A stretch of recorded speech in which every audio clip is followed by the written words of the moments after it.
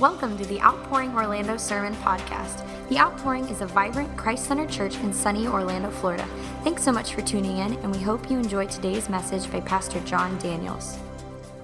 I want you to turn me to Philippians chapter 1, and we're going to read verses 12 through verses 18a. And when I say 18a, I mean the first half of verse 18. We'll pick up next week with the second half of verse 18. But today we're doing Philippians chapter 1, verses 12 through 18, the first part of 18.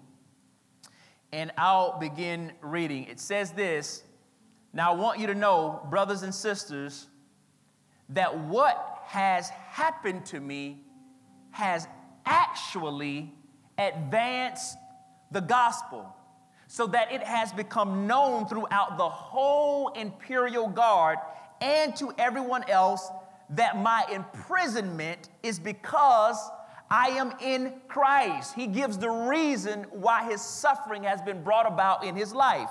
Here's what it says has happened as a byproduct of his suffering. Most of the brothers have gained confidence in the Lord from my imprisonment and dare even more to speak the word fearlessly. To be sure, not everybody's with the program. Some people are on their own stuff. To be sure, some preach Christ out of envy and rivalry, but others out of goodwill. These preach out of love, knowing that I am appointed for the defense of the gospel. The others proclaim Christ out of selfish ambition, not sincerely, thinking that they will cause me trouble in my imprisonment. What does it matter, Paul says? What does it matter? Only that in every way, whether from false motives or true, Christ is proclaimed, and in this I rejoice. He rejoices ultimately if Christ is preached. He doesn't care how you preach it. He just is concerned that Christ is preached, and he's concerned that God gets the glory. Paul gets his joy from God getting his glory. And so, let us pray before we dive in and study today. Father, we thank you for this awesome opportunity, God, to just gather and study and sit under the Word of God today. Lord, I pray that you would just lean on us today, God. I pray that you would fill us up today. I pray you would open our hearts, our minds today, God. I pray that something transformative and supernatural will happen in our lives today as a result of hearing the Word of God. I pray today, God, that we're not just hearers, God, but that we are doers in the Word, that we hear the Word, that we hold the Word up to our face, God, that we walk away, but that we don't forget what we look like. Father, I pray today, God, that we will put everything that is happening in our lives that is out of our control in its right perspective. I pray that we will put it in its right perspective, and I pray that we would take the necessary steps so that you can ultimately get the glory and honor out of our lives. And so, God, today I just pray that Christ would be exalted, that Christ would be made known, that Christ would be lifted up, that today, as a result of the preaching of the gospel, that Christ would be loved and Christ would be served all the more. And so, Father, we will respond today with our hearts, with our minds, with our mouths, with our hands, or whatever way you lead us to respond today, because we see this as an awesome opportunity to be able to hear the good news, the message about Jesus Christ and what he has done for sinners. And so, Lord, we thank you today. We praise you. We bless you. It's in Jesus' name we pray. And the people of God said, amen. You may be seated. Our sermon series is called Rebuild because we are rebuilding, reestablishing our faith, our perspective on God in light of all the things that we've gone through, in light of all the challenges that we have all faced that none of us could escape over the last year and some change. We've all collectively gone through a lot, and so this series is called Rebuild so that we can rebuild our relationship with God, but also that we can rebuild and have a proper perspective on the things that happen to us that are outside of our control. And so my sermon title is What Had Happened Was. What had happened was. That is a favorite phrase of ours that we use tongue-in-cheek, or that we use in a joking manner to describe something when it does not happen that we were supposed to do. Typically, we say what had happened was in response to someone asking us, hey, did you do this? Or, hey, remember you told me that you were going to do this? And we tend to respond with what had happened was to let them know that things did not go according to plan, but something happened that I did not see coming. And so oftentimes when we say what had happened was, it kind of serves as an excuse for us not to do something. And oftentimes it is not just a joking manner, but we live this reality, and sometimes we get stuck in our predicament because things happen to us outside of our control. We lapse in our faith. We fall off in our relationship with God. We fall off in our assignment at work. We kind of lose our vigor and lose our zeal in life because things happen outside of our control. And so this is what is happening in the text. As the Apostle Paul has been imprisoned, he is under house arrest because he has been preaching the gospel. And so he is awaiting trial in Rome, awaiting trial for them to determine whether he will live or he will die. In the meantime, he writes this letter to the church at Philippi, a church that he planted, to let them know how he's doing. They are on pins and needles. They realize that the Apostle Paul is in prison because he's been preaching the same gospel that he used to save them and establish their church. And so they are concerned for him because they are wondering what is going to happen to him. They know that he is in grave danger, and they're concerned about his well-being. How is he being treated? What's going to happen to him? Is Paul going to live, or is Paul going to die? This is why they sent a brother from their church named Epaphroditus. They sent Epaphroditus to Rome to send Paul a monetary gift to support him and alleviate some of his suffering. But they also sent Epaphroditus to get a report on Paul's condition.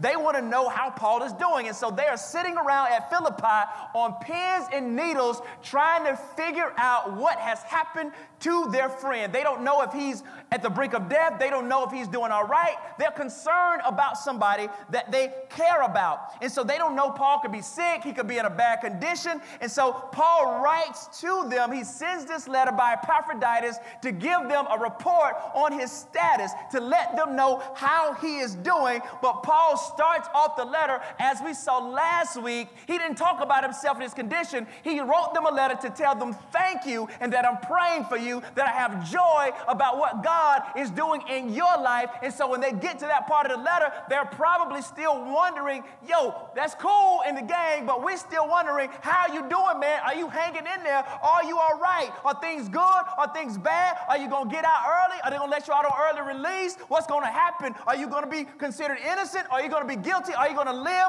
or die? And so Paul is writing partially to let them know that in spite of everything that is going on, everything is going to be all right. His response would have came as a surprise to the Philippians, just like it would come as a surprise to us. Somebody is chained to a soldier 24 hours a day in prison, waiting to find out if they're going to live or die. Now, I want you to imagine for a second that you're not just in a regular cell, but that a soldier is chained to you 24 hours a day. I think they probably were expecting Paul to say what that old prophet from Yonkers, New York said back in the late 90s, I'm about to lose my mind up in here, up in here. Shout out to Earl Simmons.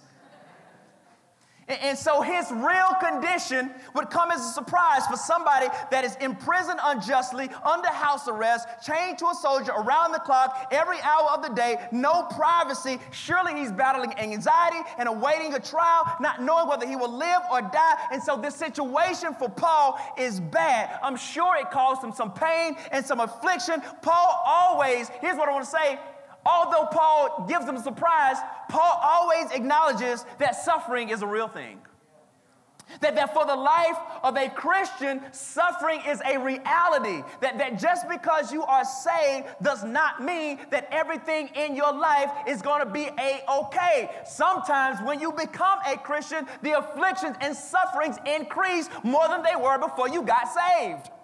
Paul acknowledges he does not deny the existence of suffering or its severity in the life of a believer. But here's what Paul knows, because Paul trusts in the sovereignty of God. But God triumphs over our suffering. God always triumphs over our suffering. There is hope because of Christ that God will redeem the suffering that we are who are in Christ experience, and God will bring good from our afflictions. This is not to say that suffering in itself is good or that God is the author of evil. God is not the author of evil. However, we do not go looking for pain and afflictions. Oh, I want to suffer for Jesus. I want to suffer. No, we're not supposed to go looking for suffering. It is to say that if we find ourselves in those type of situations or in those seasons where the pain and difficulty of life is too much, then God can bring about his purposes through what you're going through. God can use your suffering. And so today we'll see a lesson in how we view and how we respond to what happens to us. That we can learn today that we can bring honor to the Lord by how we handle our pain. We can honor the Lord by how we handle our pain. There is a proper perspective and a way in which Christians grapple with misfortune and hardships. There's a way that we see and perceive things that are going on in our lives that are outside of our control. And Paul had a spirit-filled perspective when he found himself in a place that he did not want to be in. He settled in, and from right where he was, in the painful location, in the place of his agitation and unrest, in the place of trouble, in the place of pain, suffering, in the place of I've been here too long, Paul sits right there, and what he says is this: what is happening to me is serving as an opportunity to tell others about the God who uses our weaknesses to bring forth his power. This is what's happening in the text. And I'm reminded what Paul said in 2 Corinthians 12, verses 9 through 10. The Apostle Paul said this is God talking to Paul. God said to him, "My grace is sufficient for you, for my power is perfected in weaknesses." And here's what Paul says: "Therefore I will most gladly boast all the more about my weaknesses, so that Christ's power may reside in me." Watch this. "So I take pleasure in weaknesses." Paul ain't crazy. Paul is just spirit-filled. He says, I take pleasure in weaknesses, insults, hardships, persecutions, and difficulties for the sake of Christ. For when I am weak, then I am strong. What if I suggested to you that you are at your best and your strongest when you're at your weakest? Why? Because that means that God is working through you. And so God uses our suffering and afflictions as a tool to bring about and accomplish his divine purposes. Spurgeon said this: "Suffering saints are living seed." Suffering saints are living seed. And this is what we'll see in the text. And Paul said what had happened was, verse 12, "Now I want you to know, brothers and sisters, that what has happened to me has actually advanced the gospel." Verse 13, "So that it has become known throughout the whole imperial guard and to everyone else that my imprisonment, that my change is because I am in Christ. Most of the brothers have gained confidence in the Lord from my imprisonment and dare even more to speak the word fearlessly." So we think about Paul's life. Paul had a lot of stuff happen to him in the course of his ministry career. There's a lot of stuff happened to Paul, but Paul knew that God was working out his sovereign purposes through everything that Paul went through. What happened to Paul was unfortunate, but it wasn't the end-all, be-all for Paul. He knew that God hadn't forgot about him. He didn't think that God somehow dropped the ball on his life. Instead, he realized that God was that much more close to him. God has not dropped the ball in your life. I know you may not like where you are presently. I know there are some things that cause you pain and agitation and irritation and things that you wish you would change. You could change, and you would change it if you had the power to do so. But let me suggest to you that God is not far away from you. God is near. God is with you right there in the place of your pain. You need to know that reality. It's not about how you feel. It's about what you know. It's about what you know. And Paul is saying that God is right there with me. And so he saw this place, this imprisonment, this place he does not want to be. He did not see it as an opportunity to grumble or complain, but an opportunity for him to get to work. And his imprisonment, he says, has not even suppressed the work of the gospel. The message has not been hindered because of circumstances, but it has advanced the gospel. So if you lock up the messenger, shouldn't that kill the message? If you lock up the messenger, shouldn't that kill the message? The message. But just because you lock up the messenger does not mean it kills the message. He says that it has advanced. It has progressed the gospel. It has blazed a trail for the gospel. My imprisonment is working out for God's good. It is blazing a trail. They thought that by putting Paul in chains, it would change the message, but the message actually was liberated. You don't believe me? That the word of God cannot be constrained. That the word of God cannot be held down. Do you know how much culture tries to hold down the word of God, but the word of God is still spreading like wildfire all these thousands of years later? You can try to talk about Christianity. You can downplay it. You can say it's not real. You can say, I don't believe that Bible stuff. It's made by men. I don't trust the Bible. How am I supposed to know it's real? You can say all of that, but the word of God is still flourishing and still saving souls to this day. Here's what Paul said to Timothy in 2 Timothy chapter 2, verses 8 through 9. Look at what he says. He says, always remember that Jesus Christ, a descendant of King David, was raised from the dead. That's the gospel. This is the good news I preach. And because I preach this good news, I am suffering and have been chained like a criminal. But look at what he says about the word of God. I love it. But the word of God cannot be chained. It cannot be chained. You cannot chain the word of God. The word of God has theme music. It's like, can't nobody hold me down. Can't nobody take my pride. Can't nobody hold me down. Oh no, I got to keep on moving.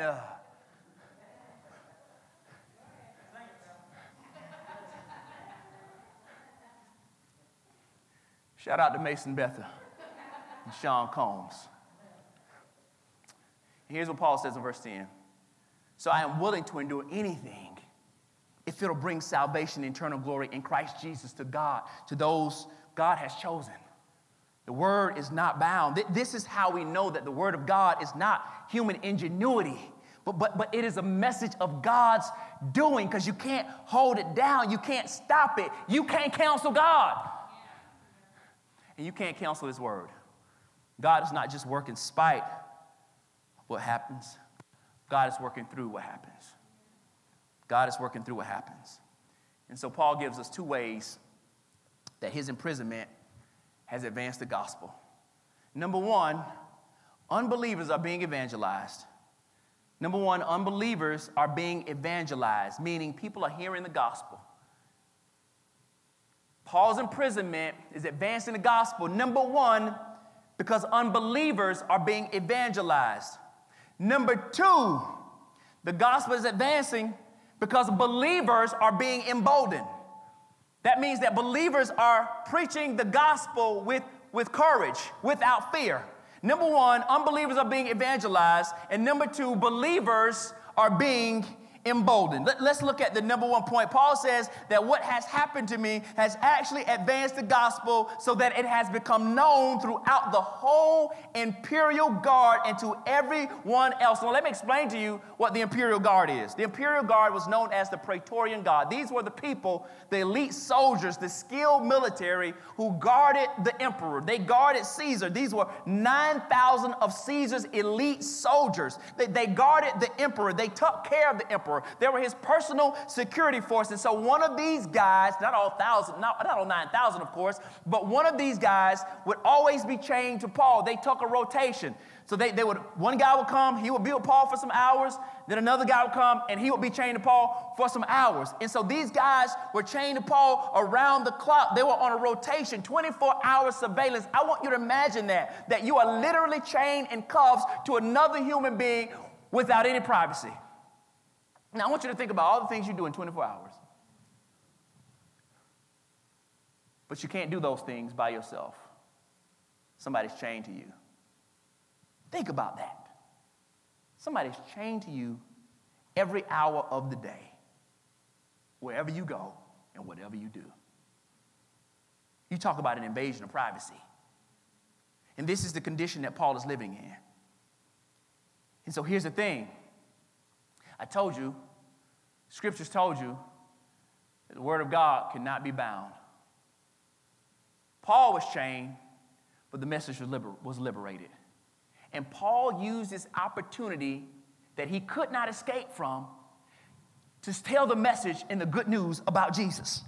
Paul talked to every guard that was on him about the Jewish Messiah that God sent to reconcile the world by dying for their sins. He talked to the guards about the meaning of life and how through Christ they could have forgiveness of sins. He talked to the guards about the good news that because of Christ, God was not counting man's sins against them. He talked about the suffering Savior and how his suffering and his being in chains was because of Christ. And so at some point, it had become clear to everybody around Paul that his imprisonment took a far more significant meaning than just him being in prison for a crime that he did not commit. Just like you are at a job, not for collecting a check, but for a greater purpose. And you feel like you're chained to your desk. You feel you're chained to a place that you no longer want to be in. You are in whatever hard thing you have found yourself in for a greater purpose than to sit there and complain and contemplate. What if God put you there for you to be chained, but for God's message to be released? What if there's a greater purpose for you being right where you are? That's the totality of the message today, that God can use you right where you are in spite of how you feel. That maybe God has given us all this message of reconciliation to share with people, not when we get to some proverbial next level, but maybe he wants you to do it right where you are. Have you considered that you're already at the next level? That the next level is the level that God has you at right now? Are y'all here? Are y'all here? Am I talking to myself? But maybe God wants to use you right where you are. And it says that the message has got out and people are knowing about the message. It spread all throughout Imperial Guard. Paul is telling soldiers, and some of the soldiers are now telling other soldiers. And Paul now is preaching a gospel to people who will never walk their feet into a synagogue. Paul typically went into a synagogue to preach the gospel. Now Paul can't go into the synagogue, but Paul can actually preach right where he is. And now all of these soldiers who would never go to church, never go to a synagogue, are hearing the good news about Jesus. And so for you, you're looking at a situation where I need to be here, but God is saying, no, I can use you right where you are. But if we keep looking for next, we'll miss right where God has us. You are there because of Christ. This is how we should view our jobs. This is how we should view the sphere of influence that God has put us in. He says, my imprisonment is because I am in Christ. Now, let me say this. Paul is not in prison because Paul did something wrong. Sometimes we can find ourselves in situations because of our own wrongdoing. Let me say that here. You ate 12 Krispy Kreme donuts and now you got a stomach ache. That's not because you're in Christ. That's because donuts were in you. Oh, my stomach hurt. I'm suffering for Christ. No, you're suffering because you didn't take any Imodium before you ate all those donuts.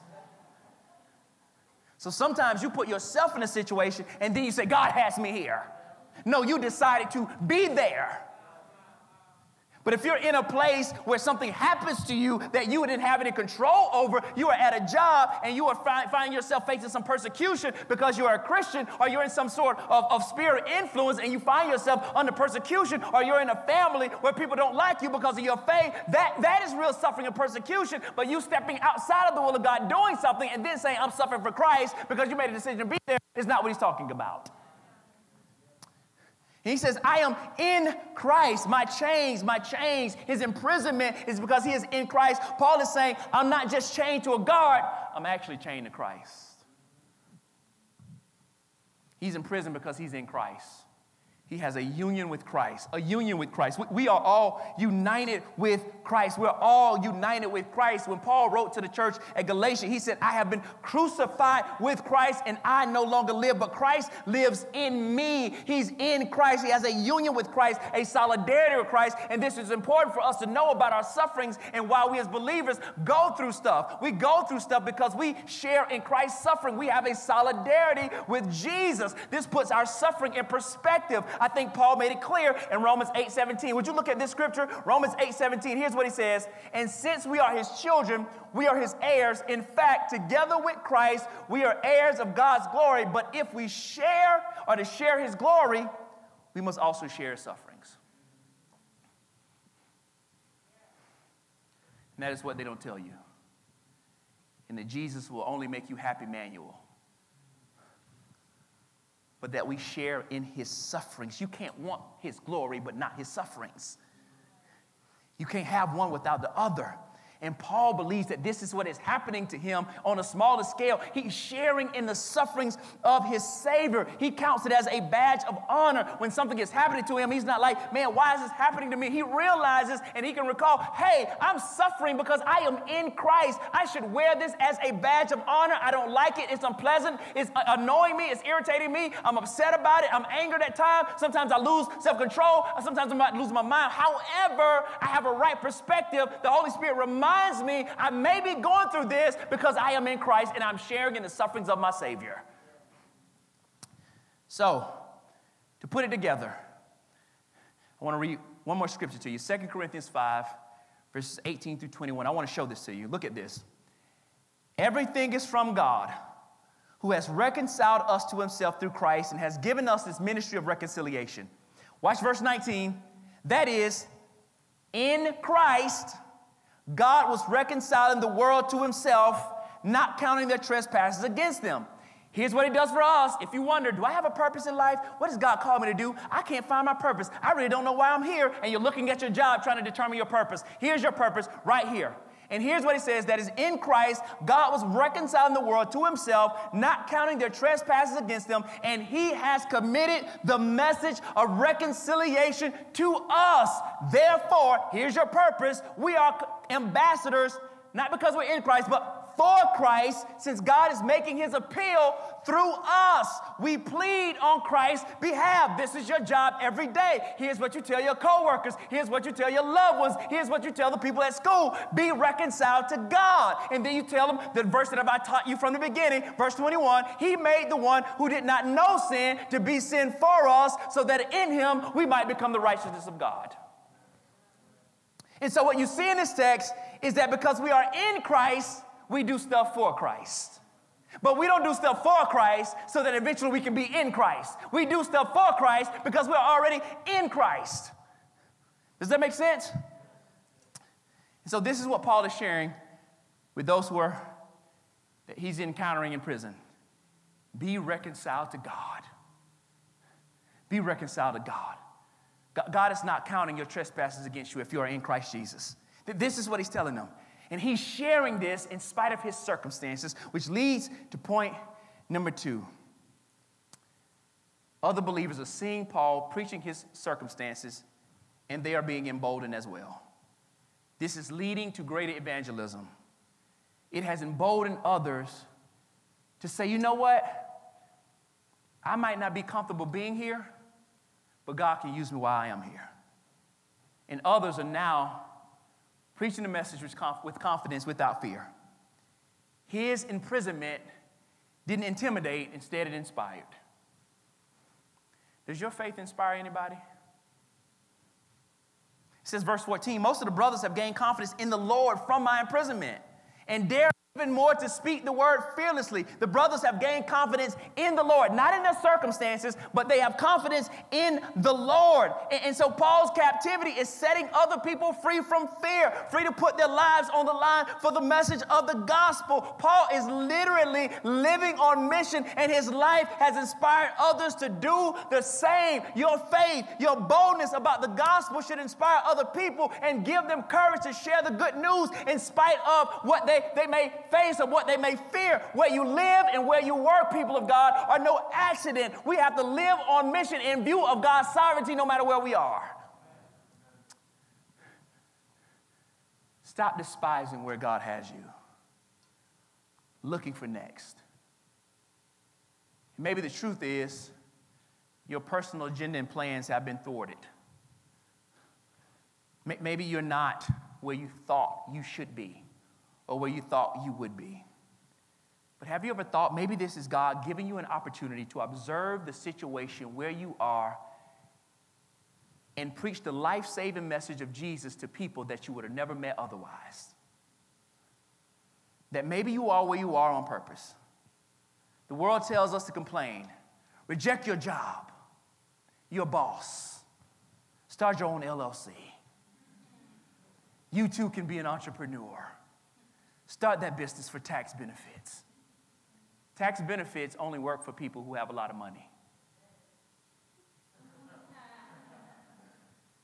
Just thought I'd give you that nugget for free. No, you need to boss up. You can't work for nobody. They make it seem like working for somebody is evil. But how is it evil when even Jesus was on the authority of somebody else? You don't need to work for anybody. You boss up. So if we should despise working for somebody, who's going to work for you?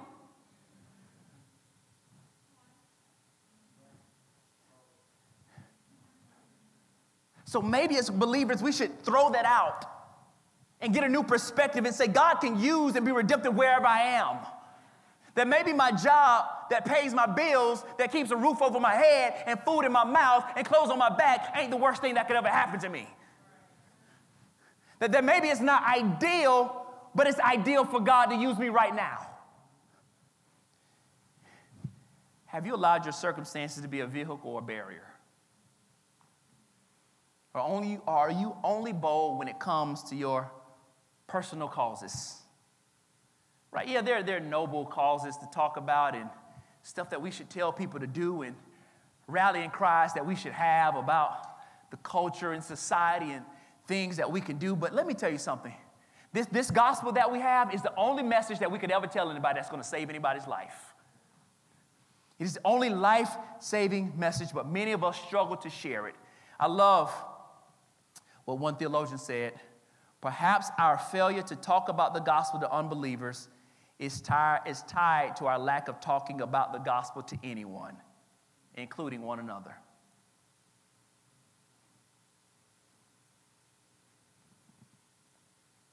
But many of us are afraid to risk our reputation for Jesus. Would your life say what Paul says? But I'm not ashamed of the gospel. Would your life say that? Let me help you if you have fear. Here's what Jesus said in Matthew 10, 27 to 28. Jesus said this. What I tell you in the dark, speak in the light. What you hear in a whisper, proclaim on the rooftop, on the housetops. Don't fear those who kill the body but are not able to kill the soul. Rather fear him who is able to destroy both soul and body in hell. Paul prayed for boldness. I am an ambassador in chains. Pray that I might be bold enough to speak about it as I should. One of the psalmists said, I will speak of your decrees before kings and not be ashamed. And so maybe God gives us an opportunity right where we are to proclaim the good news.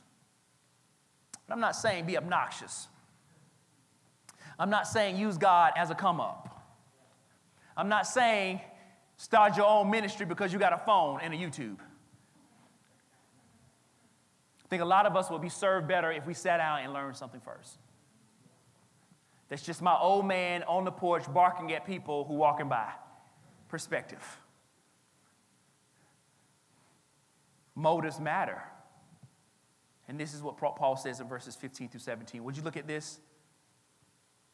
And then I'm done. He says this. To be sure, some preach Christ out of envy and rivalry, but others out of goodwill. These preach out of love, knowing that I am appointed for the defense of the gospel. He's talking about the people who've picked up the torch now that he's in jail, the people who are emboldened by Paul's testimony.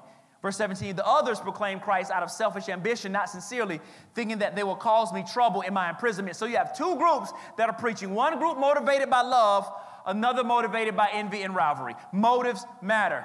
And Paul is like, some are preaching out of love because they're picking up the torch. They're taking on the torch that I've started. They've been emboldened. They know that they're supposed to preach. That is the mission of all believers. But some are doing it for the wrong motives and the wrong reasons. Some are preaching out of rivalry and envy. It's interesting that Paul preached the gospel, saved some people. They started a church at Philippi, and some people in the church are now trying to take advantage of Paul's imprisonment and use this as an opportunity to put themselves on his platform because he's locked away. And so Paul is talking about these people's motives because they're preaching. And here's the crazy thing. He says they preach Christ. Now, in other letters, you know Paul is always condemning false teachers. In the book of Galatians, Paul is condemning false preachers. Paul is saying that they're not even preaching a false gospel. They're preaching the full, accurate counsel of God. But what matters is not that they're preaching the right message, but the motive behind the message. Because sometimes you can tell the truth, but you can have the wrong motive. Sometimes your truth can hurt when it's not supposed to. But these guys are preaching it right. And they're preaching it. And they're preaching the full counsel of God, but they're preaching it in a way to take Paul's platform. And I just want to stop here and say this. Let's not use the gospel to further our own causes. Let's not use the gospel to compete with other people. That if you're in a church, do what you're doing out of the right motives. Don't do it to put yourself in a position for you to prosper. But do it so that the gospel can be preached, whether you ever get a platform or not. And you have to ask yourself, am I doing stuff to compete with others? Am I constantly comparing myself to other people?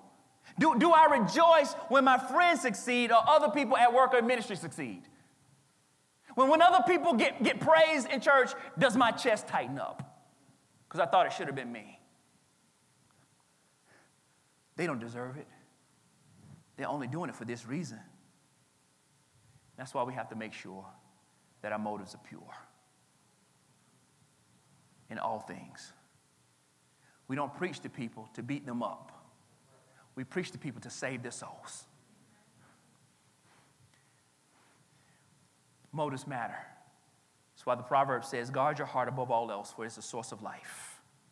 Guard it. Motives are important. But even when we don't know a person's motive, Paul says, I still rejoice because Christ is preached. That ultimately for Paul, Christ mattered more. He was so consumed with God and God's message that his focus wasn't what other people were doing and how they were doing it, as long as the gospel's being preached. And sometimes we just have to look at people, even if we feel they have the wrong motive, and say, you know what, even God can use that. And here's why. Because our motives aren't always right. Our motives are not always in the right place. We all have a temptation to compare ourselves. But let me tell you this, comparison is a joy killer. If you are looking at somebody's life, looking at somebody's achievements, looking at what somebody else has that you don't have, it will rob you of the joy that you can only get from Jesus. Because if you get what they got, you got to get the pain that came along with it that you don't typically see. But what if we lived a life where we can say like Paul, what does it matter? Only that in every way, whether from false motives or true, Christ is proclaimed. I just want God to get the glory. Paul doesn't care who gets the credit or the converts. Paul just cares who gets the glory. What matters to Paul is the gospel. God's glory mattered more than Paul's glory. So when we look at our lives and we put things in perspective, where God has us, keep looking for these next things. When God has redemptive value in right where you are. What has happened to you does not have to be the end of you. But what has happened to you can actually be an opportunity for you to advance God's message. Therefore, God can get the glory out of your life. But I am in pain, Pastor.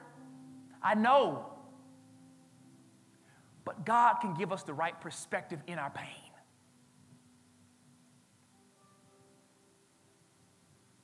What has happened to us has advanced the gospel. Can somebody see what you've gone through in your life and be inspired to follow Jesus because of it? That you persevered, that you endured, that you may have been in chain, but your mouth wasn't. Therefore, the message wasn't. And this is what he's getting at. That what has happened to us, the misfortunes from childhood until adulthood, God can use even that to bring about his purposes. So tomorrow morning when you walk into that office with your head held high, dreading that walk, getting sick in your stomach, pulling up to the parking lot, being turned off by just the smell of the office, getting up, rolling out of your bed with your pajamas on, flipping open that laptop, rolling your eyes, saying, I ain't got time for this today. Maybe tomorrow, the question then becomes, how is God using this to advance the gospel? Man, they working me these long hours. I hate this schedule. They get on my nerves. Oh, there's this one person at my job. Ugh. Maybe that is the Roman soldier for you. Maybe this is the person that God has emboldened you to share the life-saving gospel of Jesus Christ to.